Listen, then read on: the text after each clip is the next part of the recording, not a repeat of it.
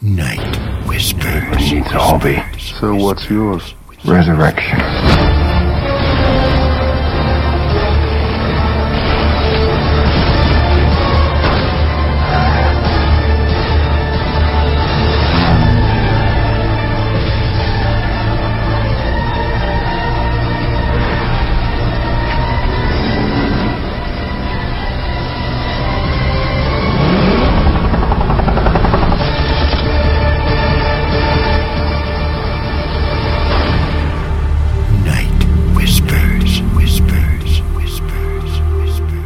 Night Whispers, October 14th. Two little tomcats.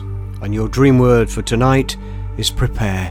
Jonah chapter 4 verse 6 reads this, "And the Lord God prepared a plant and made it come up over Jonah, that it might be a shade for his head to deliver him from his misery." So Jonah was very grateful for the plant. As is my usual routine, I got up early this morning, acquiesced to the instant ablutions of a man in his later years, clicked on the kitchen light and placed some heavily caffeinated rich dark Colombian in the percolator in preparation for some later laxivity, while then sitting down to write tonight's Night Whisper. The light from the kitchen shone in the surrounding darkness of that Kentucky hillside and drew the boys from afar. The boys, as we call them, are Itsy and Bitsy, two little gifts from God found meowing on the side of the road by my wife on her birthday, which was some 18 months previous to this.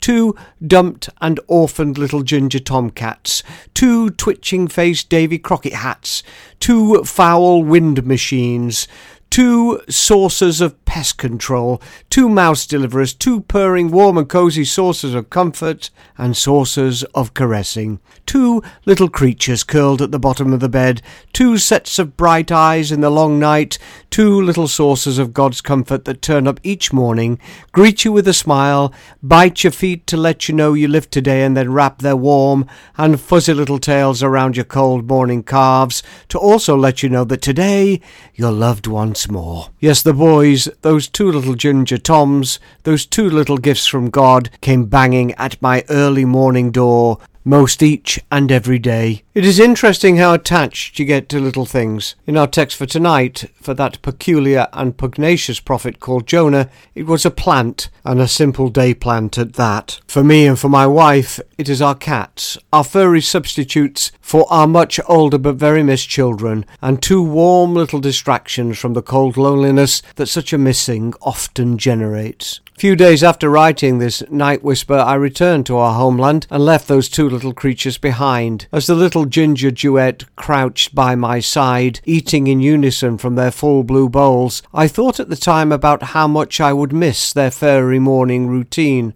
I thought to myself, boy, if we ever had to leave them for good, it's going to be a hard one, especially for my wife. It's amazing how misery can so easily leap upon a Celt. That last thought of mine allowed the cat of melancholia to come and curl up in my lap, look me in my eye, and remind me that in this life everything and everyone shall be said goodbye to. The longer you live, it menacingly purred, then the more you shall say goodbye, until at last they shall say goodbye to you. It then relaxed, and in the relaxing it broke some very smelly and unwanted wind. Finally it said, "And one day soon, you too are going to die." "Thanks for the reminder," I said. By now the coffee was beginning to take effect, so I quickly grabbed that mangy little visitor by its scabby little neck and threw it out of the window. It had said nothing new. No, I'm aware of all that. I am a pilgrim after all, for goodness sake, en route to God's holy city, to my hometown, nestled in the mountains of my homeland, and in being a pilgrim right now, I'm therefore already preparing my goodbyes well in advance. But more than that, oh mangy and smelly melancholic little kitten, I'm preparing my hellos, and I'm practising my how-do-you-do's. How about you tonight? What hellos are you looking forward to after your final goodbye is said? It was Alfred Lord Tennyson that wrote The Crossing of the Bar. It is a majestic piece, and the last two lines read, "I hope to see my pilot face to face when I have crossed the bar." The poem I am about to read is called Bar One, and the term Bar One means except one.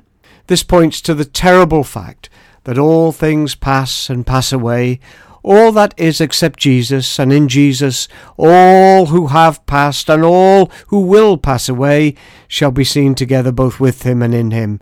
This is our great hope. Over all crowns of glory there drips a crown of thorns, and in each seasonal cup bubbles a groaning joy, and with every loving bar one there is a leaving.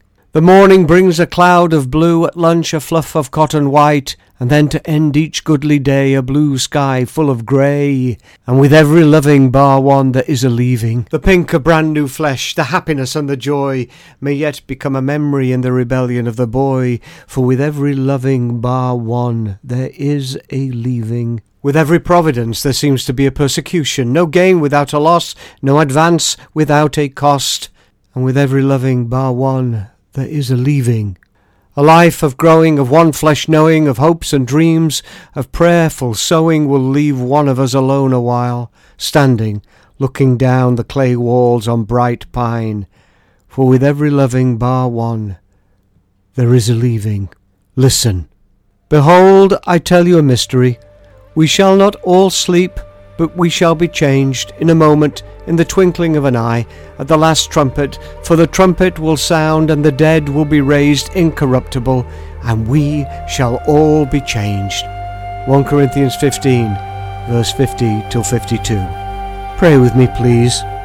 Good night, dear Lord, good night, and goodbye, my friends, goodbye. For tomorrow I might just awake in the comfort of his sky. So good night, dear Lord, good night, my King. And goodbye, my friends, goodbye, for tomorrow might I wake in the comfort of his sky. Amen, and be blessed everyone. Hi, it's Victor Robert Farrell here. Support us today by getting your latest copy of Night Whispers from nightwhispers.com. That's nightwhispers.com.